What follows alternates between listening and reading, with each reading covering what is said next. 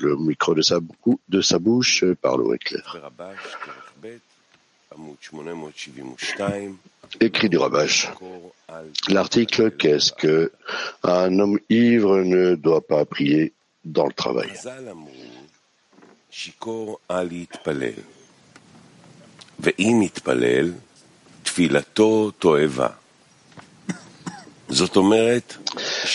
Nos sages ont dit, un homme ivre ne doit pas prier, et s'il prie, sa prière est une abomination. Cela signifie qu'il vaut mieux qu'il ne prie pas, car sa prière est une abomination. Mais que signifie abomination? Nous trouvons également le mot abomination en relation avec l'inceste. En général, abomination signifie quelque chose de répugnant. Comme il a été dit, tu ne mangeras aucune abomination. Viens voir les mauvaises abominations qu'ils commettent ici, etc. Nous devrions comprendre cela dans le travail.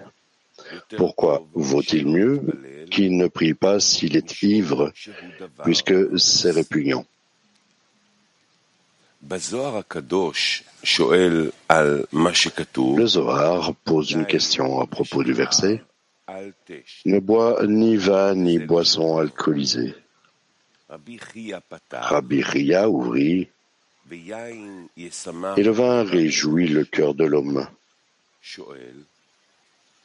Il demande si le prêtre doit être heureux et avoir un visage lumineux plus que tout le monde, pourquoi lui est-il interdit de boire du vin, puisqu'il y a en lui de la joie et un visage lumineux? Cependant, au début, le vin est joie et sa fin est tristesse. Et le prêtre devrait toujours être heureux. De plus, le vin vient du côté des Lévites, puisque la Torah et le vin de la Torah sont du côté de Gevura, tandis que du côté des prêtres, les Kohen, est Chesed. Il y est également écrit « Pour cette raison, lorsqu'un prêtre entre dans le temple pour officier, il lui est interdit de boire du vin, car ses actions sont secrètes et le vin révèle des secrets. C'est pourquoi il faut élever la voix, et élever la voix concerne les Lévites. » Nous devons comprendre ce qu'est un prêtre dans le travail, ce que signifie le travail du prêtre est secret dans le travail, et ce qu'est un lévite. Aussi, pourquoi les lévites ont-ils besoin d'élever la voix à l'opposé des prêtres, et pourquoi le vin est joie au début et tristesse à la fin? C'est-à-dire, quel est le début et quelle est la fin? Premièrement, nous devons savoir ce qu'est le travail. On sait qu'il y a deux manières dans le travail du Créateur. A. L'olishma, pas en son nom. 2. Pas pour recevoir une récompense. Cela signifie qu'il croit dans le Créateur, qu'il est le roi du monde, et en fonction de sa foi dans la grandeur du Créateur, il estime que c'est un grand privilège de servir le roi.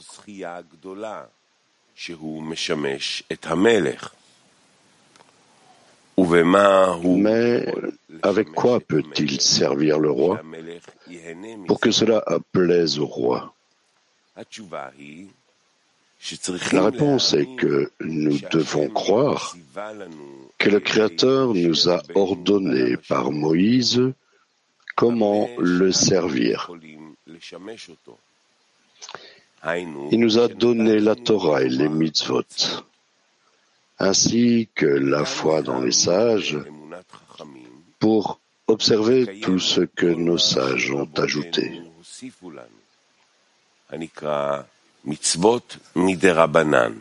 Pour nous, ce qui s'appelle mitzvot de Rabbanan, les commandements de grands sages. En outre, il nous a donné des coutumes à suivre qui nous ont donné à observer. En observant tout cela, c'est pour lui apporter du contentement en observant la Torah et les mitzvot, et tout notre plaisir est d'avoir ce grand honneur, et de cela, nous tirons toute notre vie.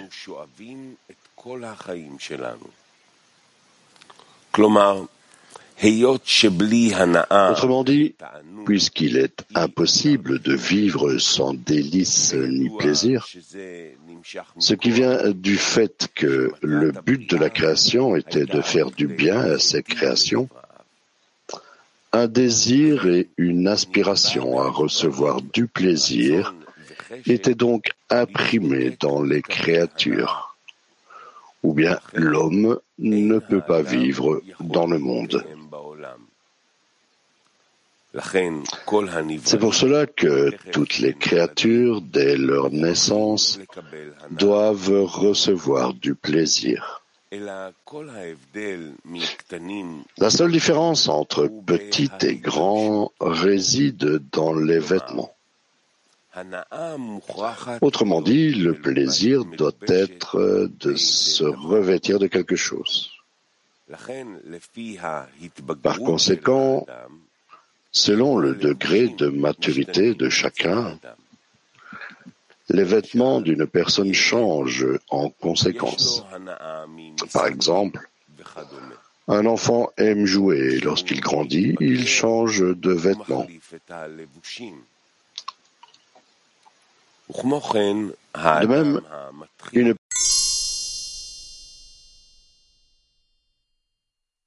appelée afin de recevoir une récompense.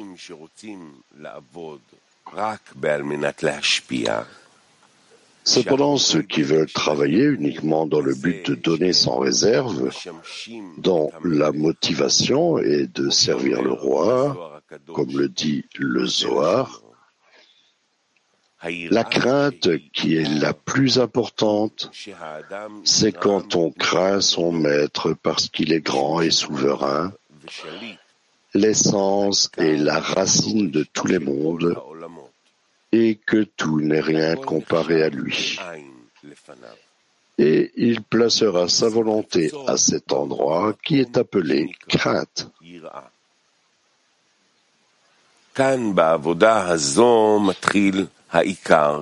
Ici, dans ce travail, commence le poids principal, car un homme doit trouver une motivation, non pas à partir de ce qui est généralement admis et que le grand public peut comprendre, selon lequel il reçoit une récompense en échange de son travail. Autrement dit, le travail est dans la Torah et les mitzvot, mais il reçoit la récompense d'autre chose. Et c'est seulement de cela qu'il espère recevoir la récompense et qui l'oblige à travailler. C'est-à-dire qu'en fonction de la récompense qu'il espère recevoir, il vérifie son travail, c'est-à-dire l'effort qu'il doit déployer dans le travail en fonction de la récompense qu'il recevra. Mais ceux qui veulent travailler sans aucune récompense, mais pour apporter du contentement à leur Créateur, leur étalon de mesure est la grandeur du Créateur. Autrement dit, en fonction de la grandeur du roi qu'a un homme, il a l'énergie nécessaire pour travailler. Il est écrit qu'il existe une foi partielle où chacun a une certaine mesure de foi qui détermine l'effort qu'il doit consacrer au service du Créateur. C'est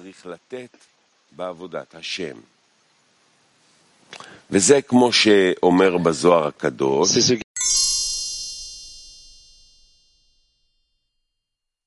condition, cependant, de ne pas fuir la bataille en plein travail. En conséquence, nous voyons que pour avoir de l'énergie pour travailler afin de donner sans réserve et de ne recevoir aucune récompense, mais que le travail lui-même sera la récompense, nous devons croire en lui, c'est-à-dire croire en sa grandeur. Nous devons faire de grands efforts pour acquérir la foi dans la grandeur du Créateur. Sans foi dans la grandeur du Créateur, il n'y a pas de force pour travailler afin de donner sans réserve.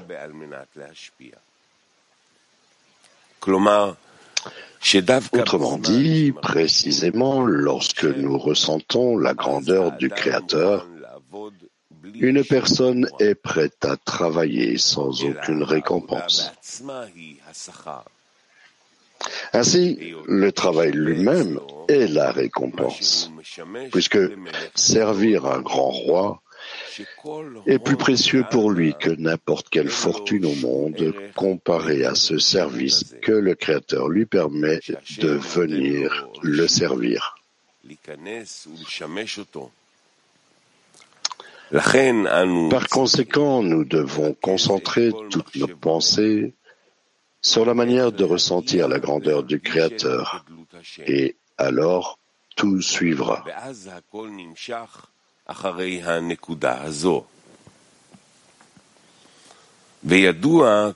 Nous savons que lorsque nous commençons le travail, nous devons commencer sur la ligne droite, appelée plénitude.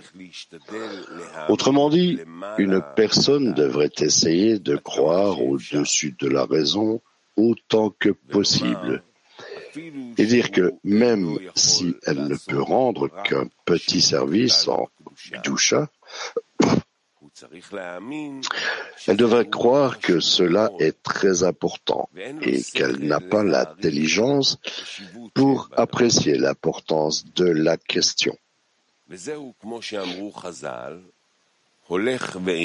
C'est comme l'ont dit nos sages, marcher ne fait rien. La récompense pour avoir marché est entre ses mains. Cela signifie que l'on doit apprécier même un tout petit contact avec la spiritualité, de quelque manière que ce soit. Le Créateur accepte tout et l'enregistre sous le compte de cette personne. Et centime par centime, cela s'accumule en une grande somme.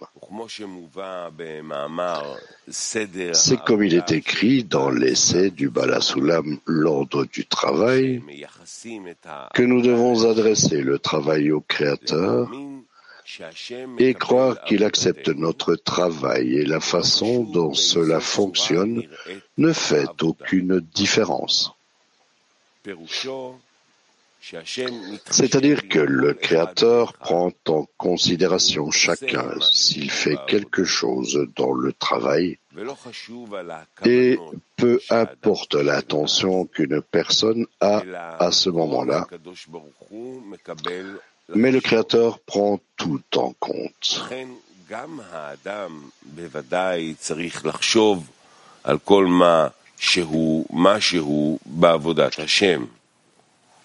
Pour cette raison, l'homme aussi doit certainement penser à tout ce qui est quelque chose. Pour cette raison, l'homme aussi doit certainement penser à tout ce qui est quelque chose dans le travail du Créateur, et il doit tirer de tout plaisir et joie, dans la mesure où il a le privilège d'avoir un contact quelconque avec la spiritualité.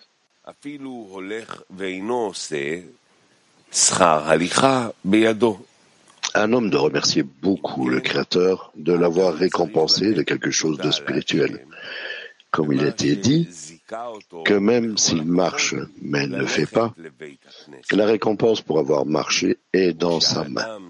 Il faut donc remercier le Créateur de l'avoir au moins récompensé d'aller à la synagogue. Lorsqu'un homme remercie le Créateur pour cela, et pas dire simplement merci, mais qu'il devrait en être heureux, cela s'appelle juste la plénitude. Et c'est la qualité de recette de la miséricorde, la ligne droite. En d'autres termes, il dit que le Créateur lui a fait miséricorde en lui permettant de faire quelque chose de spirituel. Cette qualité est appelée prêtre, Kohen, ce qui signifie qu'il accomplit le travail sacré.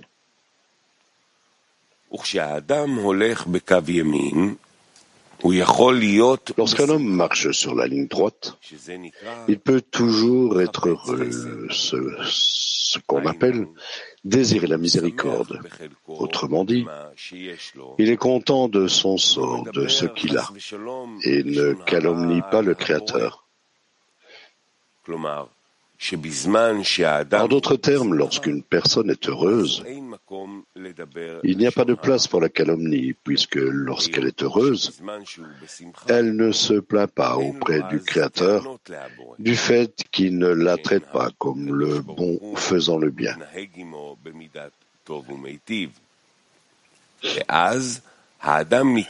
Dans cet état, une personne est bénie.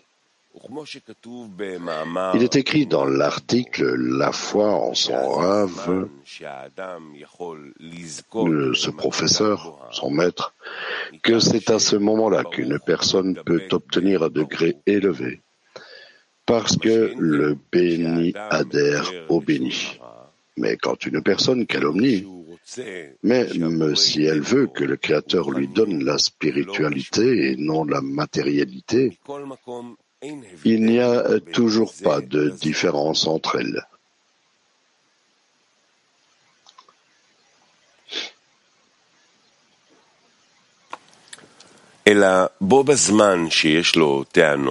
Au contraire, lorsque l'homme se plaint et est mécontent de sa situation, et qu'il ne peut pas dire que le Créateur le traite comme le bon faisant le bien,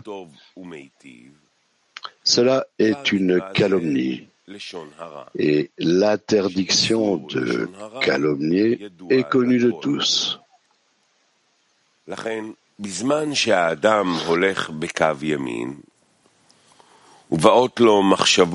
Par conséquent, lorsqu'un homme marche sur la voie de droite et que des pensées diffamatoires lui viennent, il doit les rejeter et dire qu'il est interdit d'écouter des calomnies. Il doit faire tout ce qu'il peut pour repousser et expulser de lui-même toutes les mauvaises pensées qui calomnient.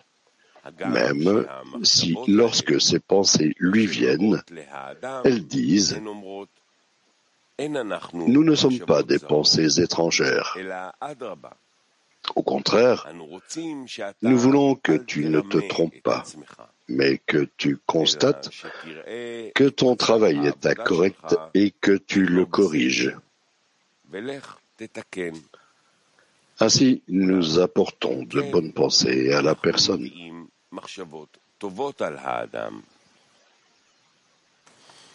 À ce moment-là, l'homme devrait dire « Si tu dis cela en ma faveur, pourquoi ne viens-tu pas me voir alors que je suis sur la ligne gauche ?» C'est-à-dire, lorsqu'une personne fait un examen de conscience et qu'elle devrait marcher et non se tenir debout dans un seul état. Droit signifie qu'il se contente de peu. Mais nous savons qu'il en faut deux, et pour me dire où je me trompe. Mais justement, quand je veux marcher sur la ligne droite, tu viens à moi. Par conséquent, je ne veux pas t'écouter. C'est ce qu'on appelle la complétude de la droite. Cette qualité est toujours dans la plénitude, puisqu'il est content de son sort et ne s'intéresse à rien d'autre qu'à remercier pour rendre beaucoup au Créateur. Cette qualité est celle du prêtre qui est toujours heureux. Cependant, ce travail est caché, c'est-à-dire qu'elle ne révèle pas sa totalité à l'extérieur. C'est ce qu'on appelle Chassadim couvert, miséricorde. Ce qui signifie qu'il ne peut pas montrer son importance à l'extérieur parce qu'il n'a rien à montrer aux extérieurs, car ils lui demanderont immédiatement « Qu'est-ce que tu regardes ?» Nous voyons que tu es heureux et satisfait de ton sort, alors montre-nous ce que tu as. Quel bien as-tu acquis en spiritualité et pour lesquels tu es heureux? Il leur répond, « Je suis content de mon sort. » Mais ils lui disent, « Nous voyons que tu n'as rien de vrai dans la spiritualité, et pourtant tu es quand même heureux. Ainsi, tu te trompes. Et quelle est la vérité ? » Il dit, « Je vais au-dessus de la raison. Je n'ai donc pas besoin de répondre aux questions que vous me posez dans la raison. Mais il faut savoir que les extérieurs ne signifient pas un autre corps. Au contraire, la personne elle-même a de nombreuses pensées. Comme il est écrit dans le Zohar, l'homme est un petit monde et comprend toutes les nations du monde.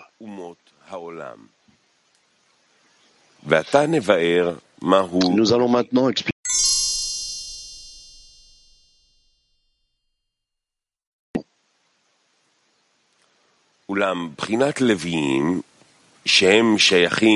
Cependant, les Lévites appartiennent à la gauche, c'est-à-dire Horma, qui est le vin de la Torah.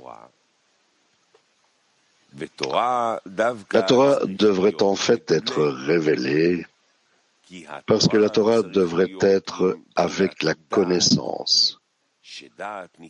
Car Da'at, la connaissance, est appelée la ligne médiane qui décide entre la droite et la gauche, ce qui signifie qu'il ne prendra pas plus de Horma qu'il n'a de Chassadim.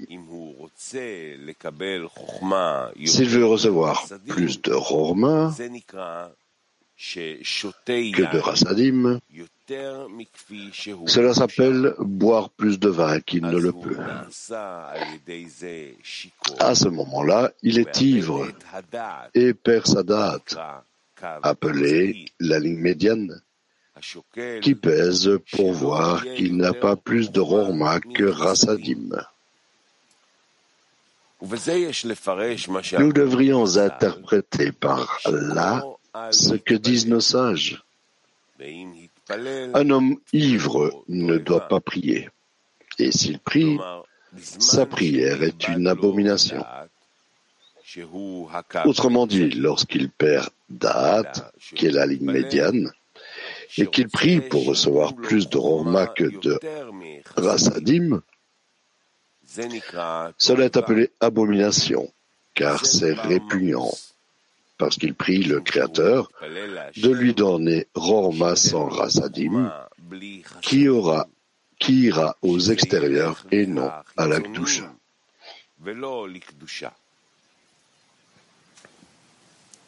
En conséquence, nous devrions interpréter ce que nos sages ont dit.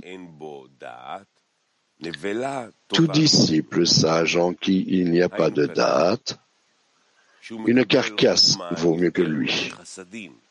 Autrement dit, il reçoit plus de Horma que de Rasadim. Il s'avère qu'il n'y a pas en lui de ligne médiane appelée Da'at qui décide entre droite et gauche. Comme il a été dit, une carcasse vaut mieux que lui, ce qui signifie qu'il est répugnant puisqu'il n'y a pas de Da'at en lui. Et il est appelé un ivrogne qui a bu plus de vin qu'il ne le devrait, c'est-à-dire plus que Rasadim. Lorsqu'il prie ainsi pour recevoir la Torah, appelée vin de la Torah, sa prière est une abomination, ce qui signifie qu'il est répugnant. Nous pouvons comprendre cela comme le disent nos sages. Celui dont la sagesse est supérieure à ses actions, à quoi ressemble-t-il? Un arbre dont les branches sont nombreuses et les racines peu nombreuses, et le vent vient et le déracine. Autrement dit, l'action est appelée droite, chesed. Il n'a pas besoin de comprendre avec sa connaissance ni son intelligence que cela vaut la peine d'accomplir le travail sacré afin de donner. Mais il peut aller au-dessus de la raison, même si la raison lui vient avec les questions du Pharaon qui demande « Qui est l'Éternel pour que j'écoute sa voix ?» ou la question du méchant qui demande « Quel est ce travail pour vous ?» À cela, il leur répond qu'il va au-dessus de la raison. C'est ce qu'on appelle un acte, car il n'y répond pas avec sagesse et intelligence.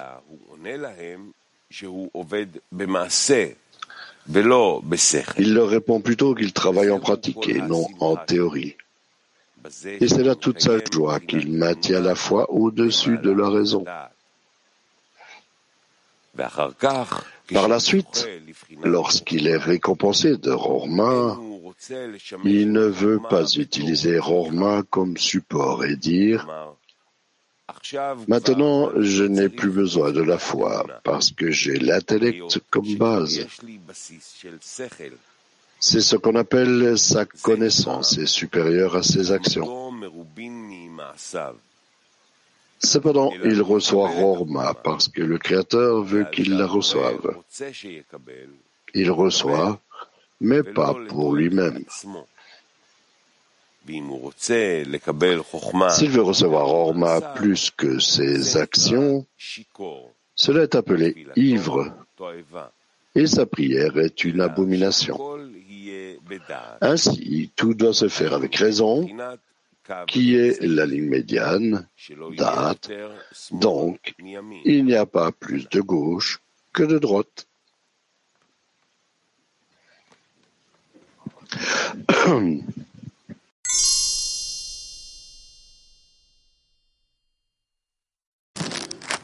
Oui, Rano.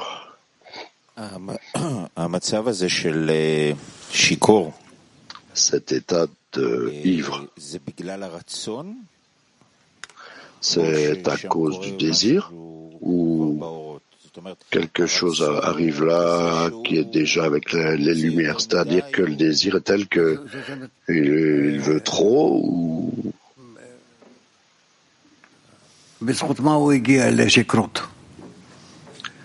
c'est-à-dire grâce à quoi est-ce qu'il atteint l'ivresse?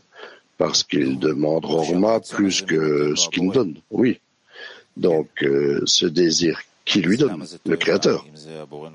Donc, pourquoi est-ce que c'est une abomination si c'est le Créateur qui lui donne? Parce qu'il le reçoit, mais il ne le rejette pas. Oui. Donc, en fait, si nous essayons de prendre cela pour le travail de l'écran, est-ce que l'écran est suffisant? Il n'a pas la possibilité, donc il a la possibilité de faire un écran alors. Et il sait qu'il n'a pas la possibilité d'avoir un écran, mais il le demande quand même. Ça dépend. Parce que lorsque nous apprenons les choses tombent en cascade et on a l'écran, etc. Donc le travail arrive en cascade. Oui, mais s'il reçoit plus que l'écran, alors la lumière s'en va. Oui, mais ça arrive tout le temps dans la descente en cascade, que la lumière s'en va ou pas. Non. Dans ce cas, la lumière s'en va selon ses actions. Ça, c'est une chose différente. C'est pas qu'il a décidé que la lumière s'en est, mais plutôt que la lumière s'en va parce qu'elle veut la recevoir. Okay.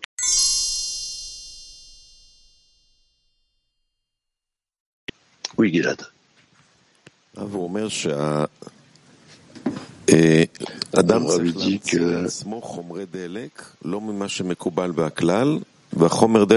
comment trouver de la motivation pour lui-même, pas selon ce qui est accepté dans la public, mais que cela est le carburant de travailler pour le Créateur. Comment arriver à une telle motivation? En se connectant, et alors ils ont un plus grand désir, et avec ce désir, ils travaillent. La grandeur du Créateur et le désir. Oui. Mais quel est ce désir? Que nous souhaitons révéler le Créateur ensemble, comme étant grand. Et pourquoi? Parce que cela nous permet alors d'être en adhésion avec lui. Oui, mais en quoi cela devient la seule motivation, le seul carburant, que c'est plus grand qu'autre chose, cette motivation. Mais qu'est-ce que le reste du carburant? Mais que par les autres plaisirs. Mais ce ne sont pas des plaisirs pour la personne, c'est dans le fait qu'il procure du contentement créateur. Mais c'est lui qui donne du contentement créateur. Oui, donc c'est du plaisir, oui. À qui est-ce qu'il procure du contentement? Ça, c'est la question. Ça, c'est la question, mais quelle est cette motivation? Qu'est-ce que ça veut dire que chaque fois on devrait montrer de la motivation, que le Créateur soit plus grand à tes yeux que ce qu'il était avant? Et si pour le moment je vis cela, tu tombes et tu commences à demander au Créateur de révéler le carburant pour toi, qu'il se révèle à toi, et qu'alors tu sois afin que tu puisses être dans le don envers lui. Mais ça, c'est déjà ton problème. Mais qu'est-ce que tu veux dire par là? Ton problème. Que tu demandes la grandeur du Créateur, c'est-à-dire de démontrer une nouvelle motivation. Ça veut dire constamment lui demander qu'il me donne ce carburant, cette motivation. Ouais, mais ça, c'est pas bien. Alors, l'homme doit à chaque fois arriver à un état où il avance vers le Créateur, la grandeur du Créateur, même s'il n'y a pas de carburant. Mais que signifie de démontrer de la motivation chaque fois à nouveau? Demander au Créateur de lui donner l'opportunité de monter. On demande au Créateur pour cela. Oui. Mais quand est-ce qu'il demande? Il demande au Créateur de lui révéler sa grandeur, la grandeur du Créateur.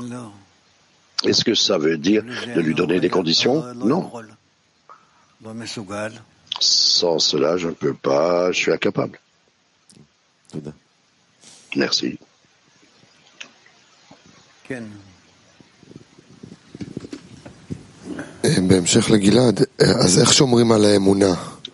Pour poursuivre Gilad, comment maintenir la foi?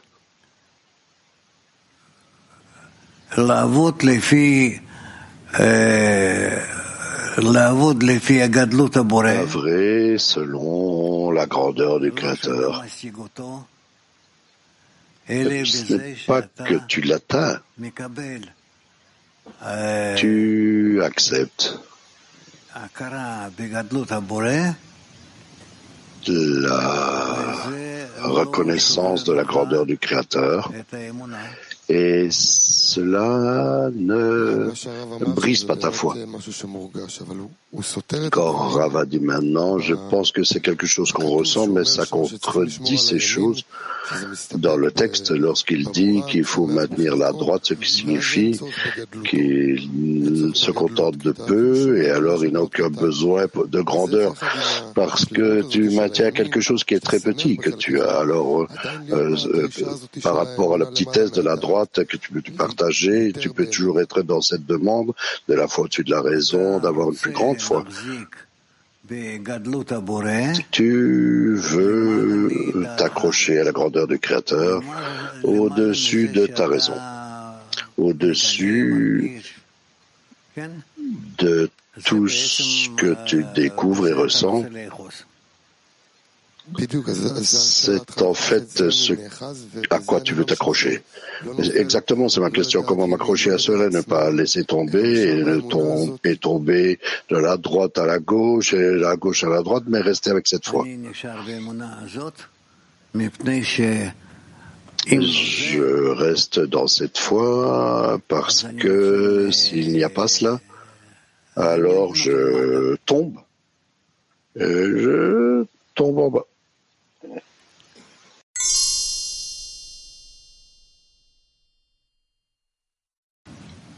Ouais.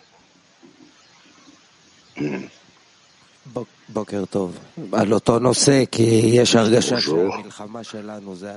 Pour le même sujet, le sentiment que la guerre est sur la grandeur du Créateur réellement, tout le temps. Et il écrit ici que nous devons concentrer toutes nos pensées. Quelle est cette action de concentrer toutes nos pensées?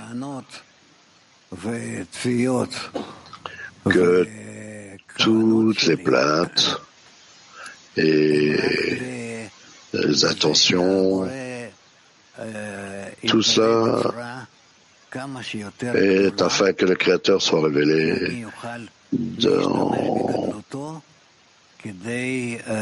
d'une façon si grande que possible, que je peux utiliser sa grandeur afin de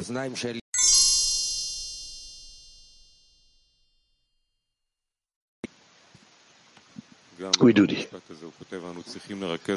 Également, par rapport à la phrase où il dit qu'on doit concentrer toutes nos pensées afin de ressentir la grandeur du Créateur. Et alors, tout suit ce point. Oui, comment concentrer nos pensées?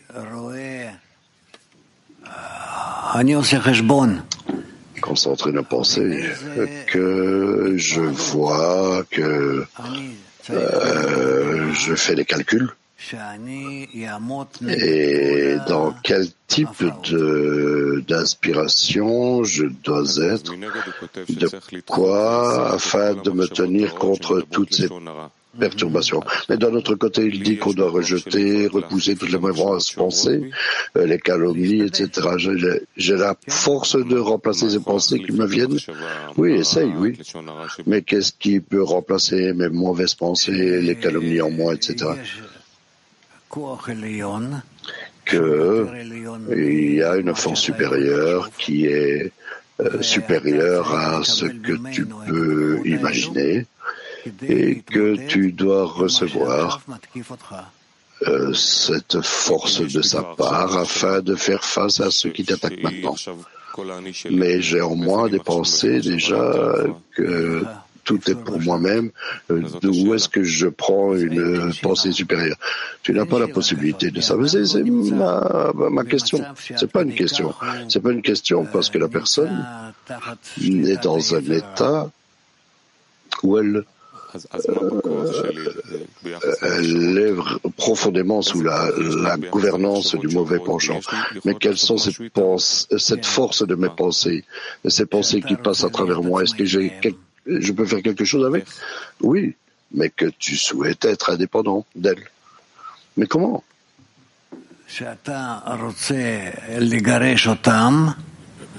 Que tu veuilles les repousser et recevoir la place de différentes forces.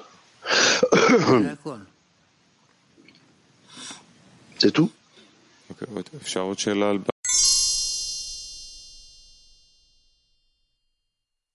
Plus tard, il dit qu'il faut calculer et faire un examen intérieur. Alors, comment est-il possible de clarifier cela, de ressentir qu'il est content de ce qu'il a, parce qu'il a pris sur lui-même d'être sur la droite. Mais s'il veut mesurer cela, cet état est alors incorrect. Alors il doit également ressentir la gauche. Par conséquent, à cette condition, il passe à la gauche, et alors à la droite, et à nouveau gauche, droite, et d'une telle façon, il équilibre la ligne médiane en lui. Mais quelle est cette gauche sur laquelle la personne ne contrôle pas instantanément, mais qu'à l'intérieur, il doit calculer d'une façon mesurée, qu'il en a le contrôle, etc.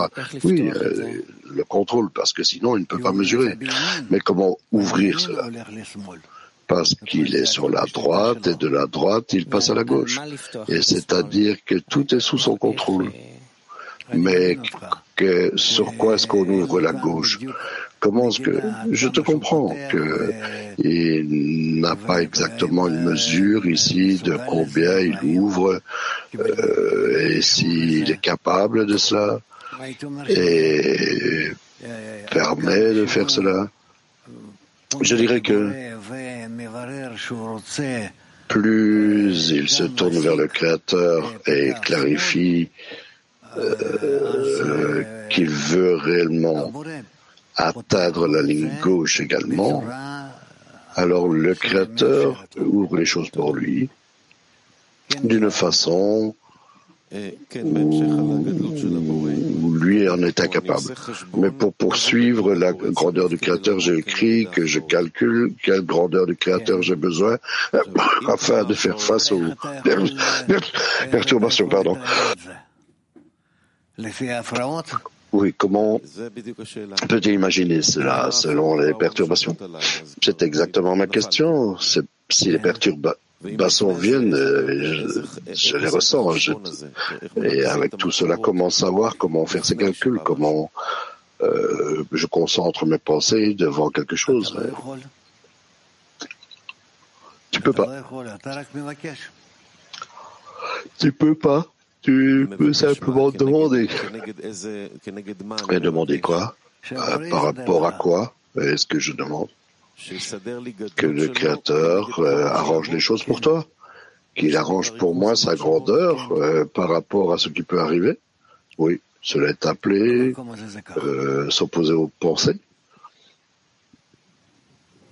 Dans ce sens-là, oui, c'est comme ça.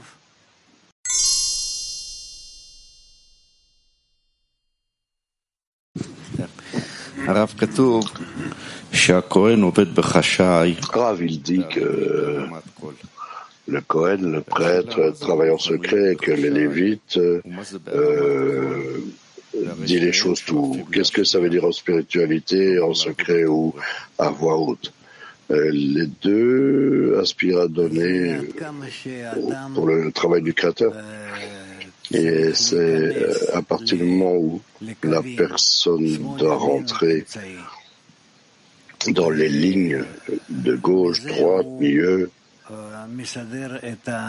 et tout cela, il arrange Une somme de la révélation du Créateur de la bonne façon.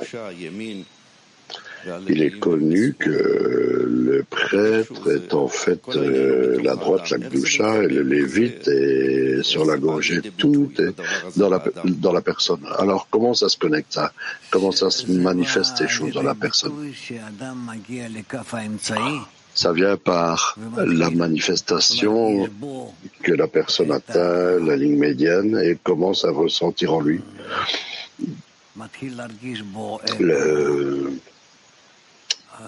il commence à ressentir en lui l'équilibre, l'état équilibré.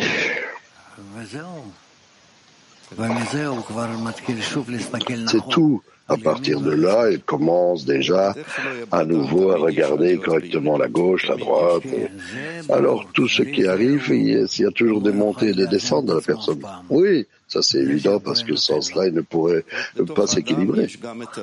C'est ce que le Créateur lui donne. Et à l'intérieur de la personne, il y a le Lévite et le Kohen, oui, bien sûr. Et c'est comme cela qu'il passe de gauche à droite, etc. Oui, oui, oui. Il doit être Israël.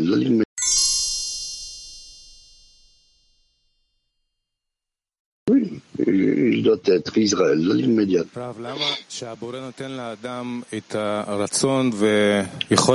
Pourquoi, lorsque le Créateur donne à la personne le désir, la capacité de donner, et il lui donne également des pensées étrangères, et que déjà la personne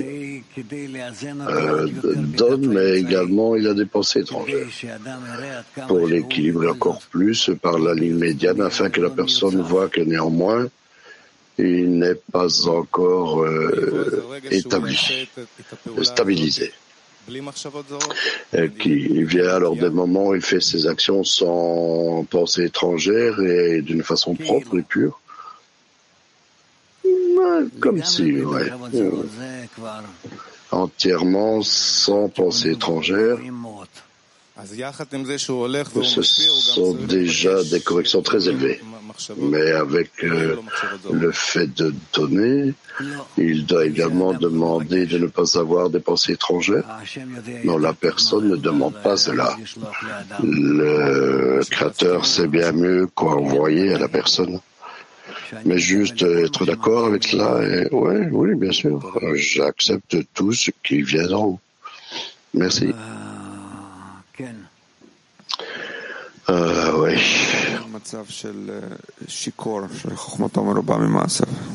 Comment corriger l'état d'ivre, que sa sagesse est plus que ses actions?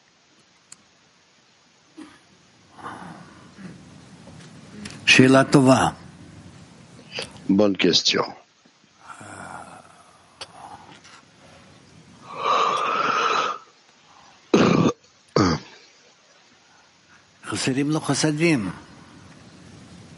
En fait, il manque de chassadim, tu vois.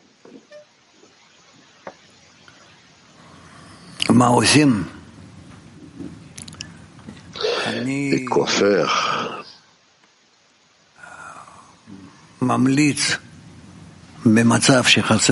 Je recommanderais, dans l'état où tu manques de chassadim, de t'incorporer précisément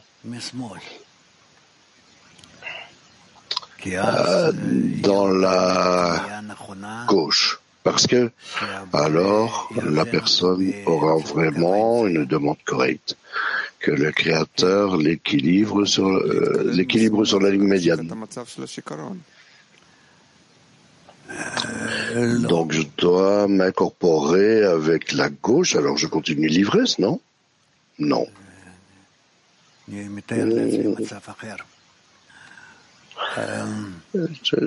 me suis en train de me décrire un autre état là, donc le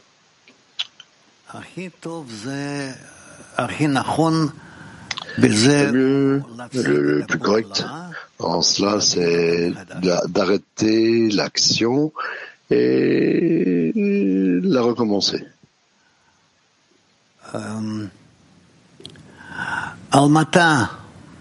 Almaty. Спасибо, Раф. Да, у меня тот же вопрос. Если человек уже напился, то что ему делать? Обычно. J'ai la même question. Si la personne est ivre, qu'est-ce qu'elle doit faire? Typiquement, la personne boit de l'eau, mais il y a également plus de Rorma, un océan de Rorma, et le Rassadim est à peine là. Que doit faire la personne?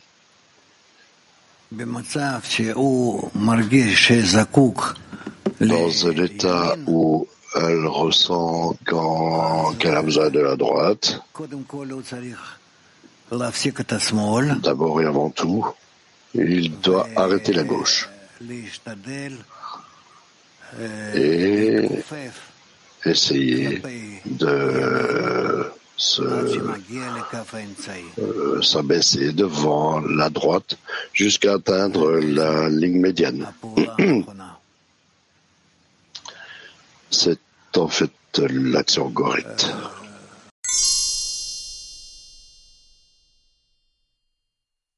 Sa grandeur de la bonne façon.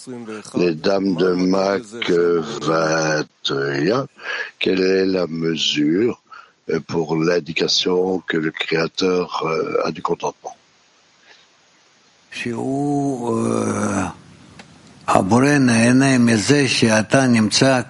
le Créateur prend plaisir au fait que vous priez constamment.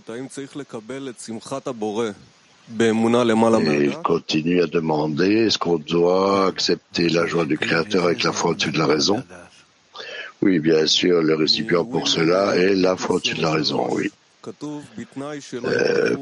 Les dames de PT 23, il dit qu'à la condition où elles ne fouillent pas la campagne durant le travail, comment s'assurer de ne pas fuir le travail? Selon le groupe. Selon le groupe, comment, si j'ai une bonne connexion avec mes amis, alors c'est considérer que je ne fouille pas la dizaine.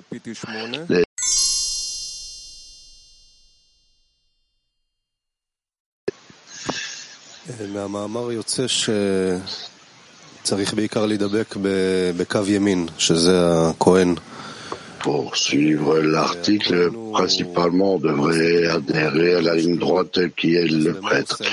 Et le prêtre est content de son sort et ne demande pas trop. Et comment est-ce qu'il procure le contentement créateur? Parce qu'il donne de sa ligne, il donne des forces à l'âme. Donc, pour traduire ça ici, on doit demander uniquement pour les amis et rien d'autre et rien pour soi. Alors, on a un état dans la dizaine où un ami vraiment a besoin de dépenser et la protection des amis pour le futur proche, qu'on l'enveloppe de force spirituelle, que rien ne le heurte. Comment générer ces pensées de la dizaine? Lorsque constamment vous y pensez. Même au-dessus d'état personnel, peu importe ce qu'on traverse, au-dessus de cela, l'ami est plus important maintenant.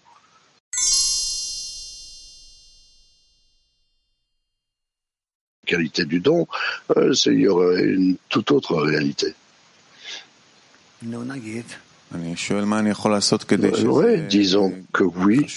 Je demande qu'est-ce que je peux faire pour que cela soit important à mes yeux, grand à mes yeux. Tu dois réaliser toutes les actions avec l'intention de rendre le Créateur plus grand à tes yeux. Comment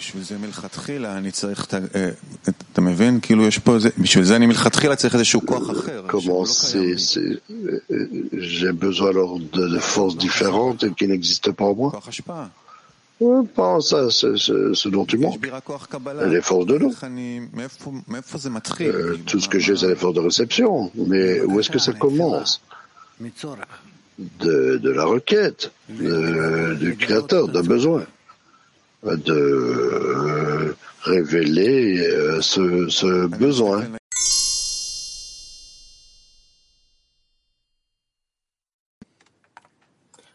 Shabbat Shalom Rav Yakar. Shabbat Shalom Sherav. Shabbat Shalom Rav Zula. Dostların yüceliği ne olmalıdır? Eylemlerimiz hokma ışığının daha da üzerinde olsun.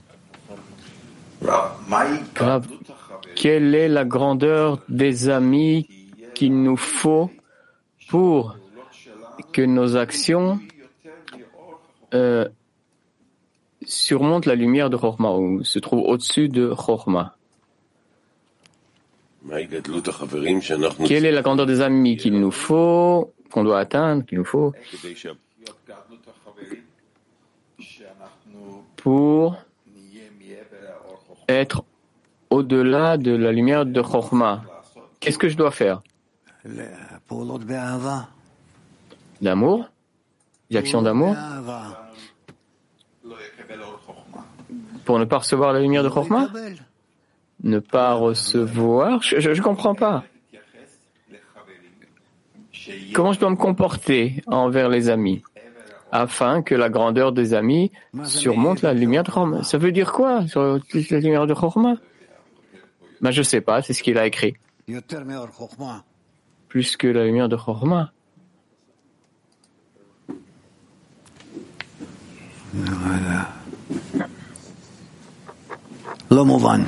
Je ne comprends pas.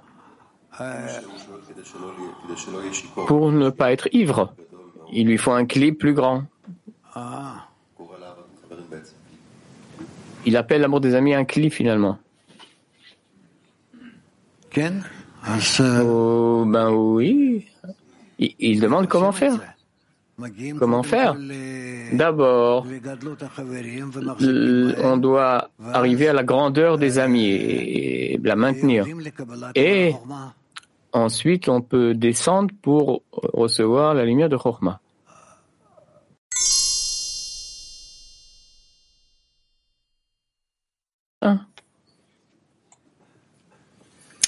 Good morning, dear Rav. Bonjour, cher Rav. Bonjour. Comment détecter si tu es ivre de Chorma? Comment reconnaître que tu es ivre de Chorma?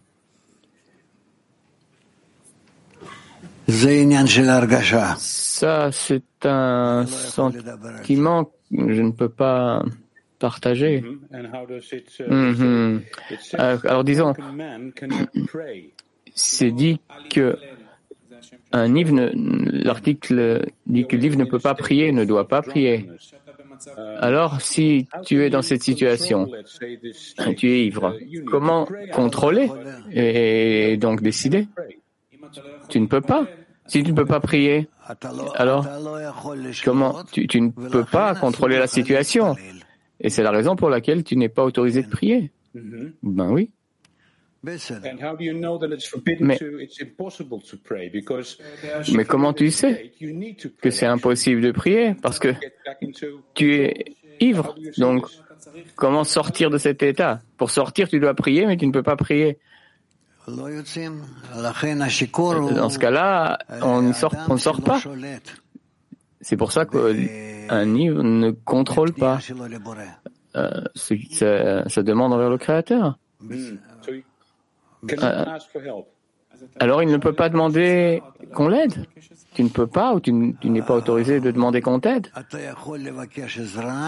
Tu peux demander, mais pas de la même façon qui te donne la possibilité de monter plus haut que l'état dans lequel tu te trouves.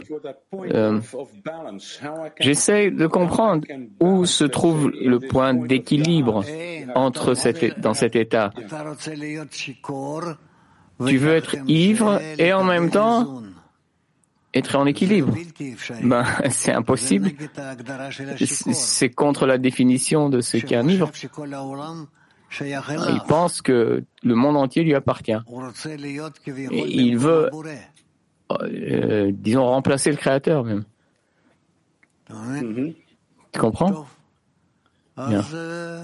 Eh ben, bonne chance. Mais comment sortir de cet état alors?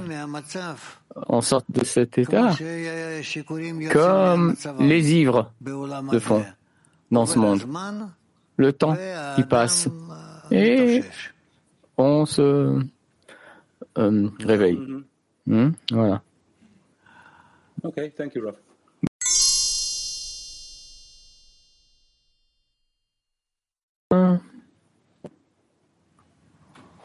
Да, дорогой Рав. А что значит, что в величии Творца мы приходим к получению света Хохма? Que veut dire que de la grandeur du Créateur, on arrive à recevoir la lumière de Chorma? La grandeur du Créateur, la grandeur des amis? Ben oui, c'est comme ça que ça se révèle. L'amour, pas la grandeur du Créateur ou la grandeur des amis nous amène un supplément de lumière de Chorma.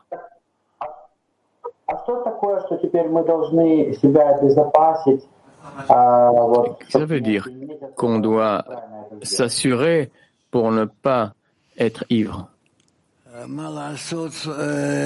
Que faire pour ne pas tomber dans cet état d'un ivre? Il faut s'équiper de chassadim. S'équiper de chassadim. Comment on fait ça? Comment on fait? On se connecte avec les amis. Tu es inclus des kélim des amis, plus que l'état de l'ivre qui vient vers toi, c'est-à-dire un ivre déconnecté de ces kélim extérieurs. Et là, c'est le contraire. Tu dois te connecter plus à eux plus qu'à toi-même. Et là, tu reçois de plus grands kélim et tu n'es pas ivre.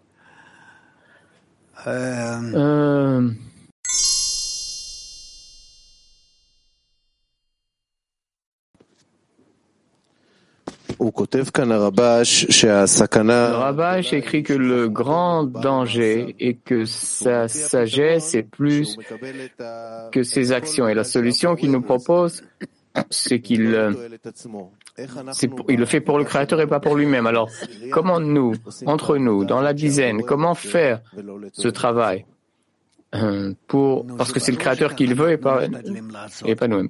Évidemment, c'est ce qu'on essaye de faire. C'est la définition d'afin de donner. Comment tu veux contrôler tes actions? Ça doit être tout d'abord selon le désir du Créateur, si tu compares au tien. Oui. Le désir du Créateur, j'essaye de le ressentir, plutôt le sentir, oui, vers les amis, c'est ça. Comment chercher ces désirs des amis dans ce travail? Comment faire toujours cette recherche? Parce que on perd ça toujours. Et donc, tu as la possibilité toujours de faire encore. Pas une autre façon. C'est un moyen qui nous permet d'atteindre des actes de don. Oui.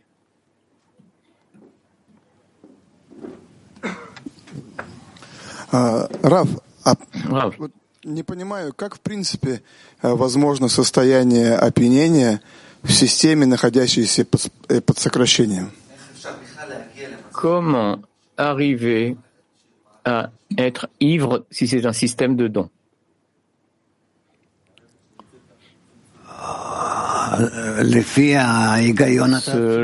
Selon la raison, t'as raison. D'où ça vient, mais c'est plutôt l'approche même d'atteindre Chokhmah et qu'elle brille dans tous les kélim. C'est ce qui nous donne ces sensations d'ivresse. Je ne peux pas dire plus. Bien. L'intention même? Oui. Oui.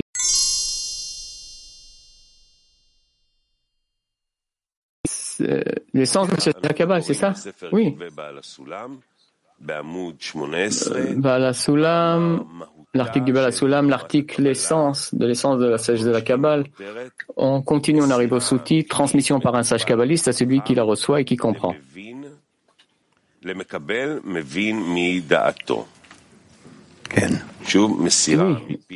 transmission par un sage kabbaliste à celui qui la reçoit et qui comprend. Ainsi écrivait le Ramban dans son introduction au commentaire de la Torah, ainsi que Chaim Vital a écrit dans son article Psiot, les pas. J'apporte cette fidèle alliance à tous ceux qui étudient ce livre, que j'affirme résolument que toutes les allusions que j'ai écrites dans les secrets de la Torah ne pourront pas être saisies par n'importe quel esprit ou n'importe quelle intelligence, sauf de la bouche d'un sage kabbaliste à l'oreille de celui qui reçoit et qui comprend. Ainsi, nos sages, on n'étudie pas la Merkava, le char seul, à moins d'être sage et de la comprendre par soi-même. On comprend aisément leurs propos qu'il faille recevoir de la bouche d'un sage kabbaliste. Mais pourquoi faut-il que le disciple soit d'abord sage et comprenne de lui-même? Si tel n'est pas le cas, alors il est interdit de lui enseigner, même s'il est la personne la plus juste au monde. Qui plus est, s'il est déjà sage et comprend par soi-même, aurait-il besoin alors d'apprendre des autres? Il s'avère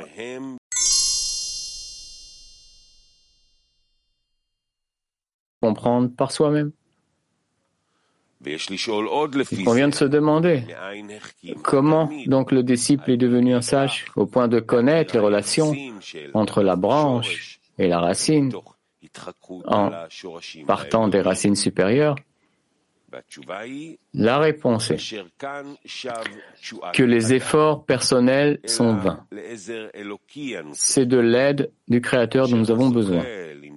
Celui qui trouve grâce aux yeux du Créateur, il se remplit de sagesse. Il le remplit de sagesse, de compréhension et de connaissance, de chorma, de bina et de dat, pour acquérir de sublimes atteintes. Il est à ce stade impossible d'être aidé physiquement.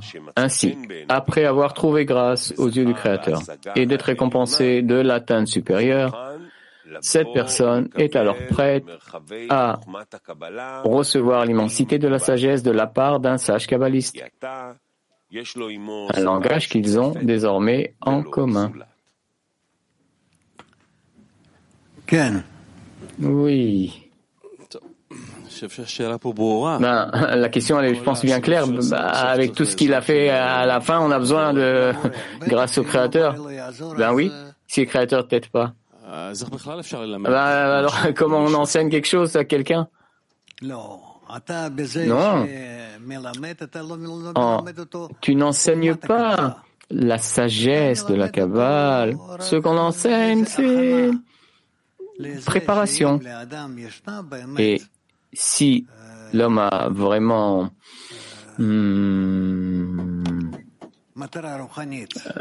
un but spirituel qui vient de sa structure, de son intériorité, alors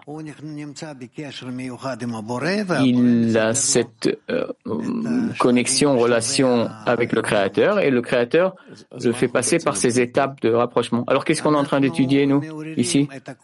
Nous, on réveille la force supérieure afin qu'elle nous rapproche de lui. Et quand, par exemple, nous on enseigne, c'est ce qu'on fait aussi. On demande au Créateur de lui donner quelque chose, de l'influencer, c'est ça? Bon, déjà, on enseigne, ce qu'on enseigne, c'est des choses techniques. Savoir comment comprendre, lire l'ordre. Mais finalement, s'il veut vraiment s'approcher, avancer de la spiritualité, il est obligé de réveiller le Créateur afin qu'il l'aide. Alors, tout cela développe finalement le désir intérieur de révéler le Créateur. Oui, Chaque personne. S'il le mérite. Ok, et ceux qui n'ont pas mérité pour le moment, non. Ils n'ont pas. D'autres incarnations.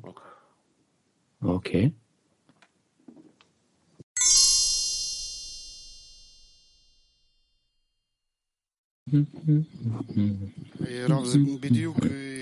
Exactement. Ce sujet, c'est important et ça touche le cœur. Tu as dit d'autres incarnations. Je vais te demander peut-être qu'il est temps de s'approcher un peu de la nation d'Israël. Je vais t'expliquer ce que je veux dire.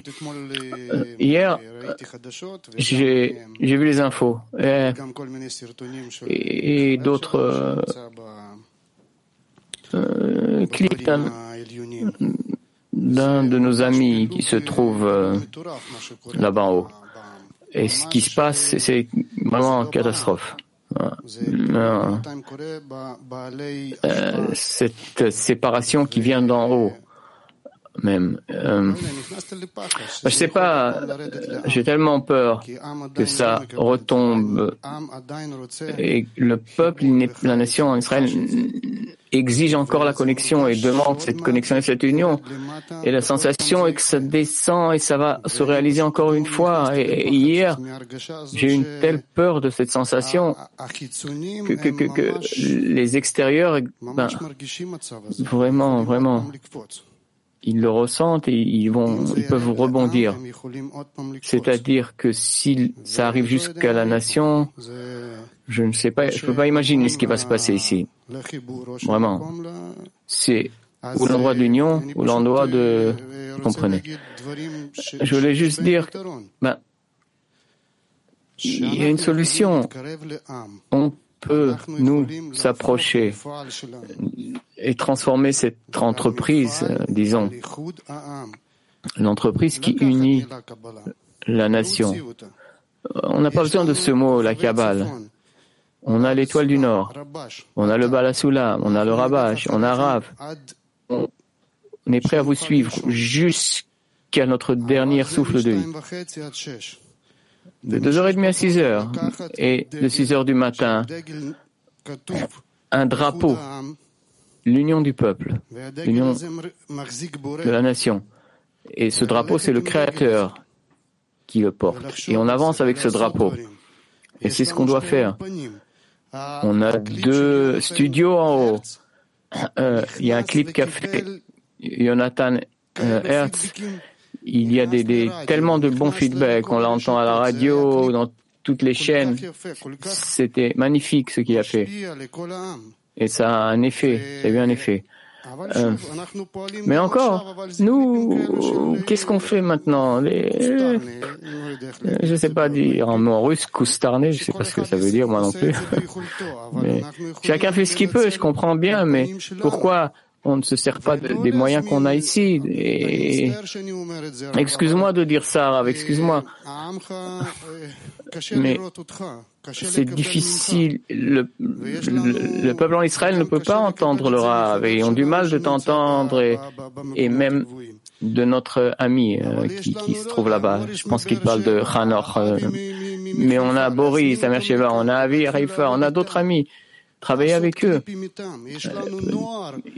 On a les jeunes, ils peuvent faire, et les jeunes, la voix des jeunes peut faire des révolutions. Et on a Senka, Amit Shalev, on a d'autres amis. On a tout ce qu'il faut, s'il te plaît. On veut se rapprocher de ce qui se passe à notre peuple et on ne veut pas encore une fois de telles choses. C'est compliqué, c'est mauvais. Je comprends ce que tu dis, mais encore, il faut réfléchir. Je ne dis pas que tu as tort. Tu as raison et même plus, mais il faut réfléchir comment on peut faire ça. Je voudrais surtout que tout le monde m'entende. D'accord. On a entendu et on sait et on comprend et on ressent la situation, qu'on est vraiment à un moment où une décision doit être prise. sérieusement comment continuer le chemin. Il faut parler à Pharaon.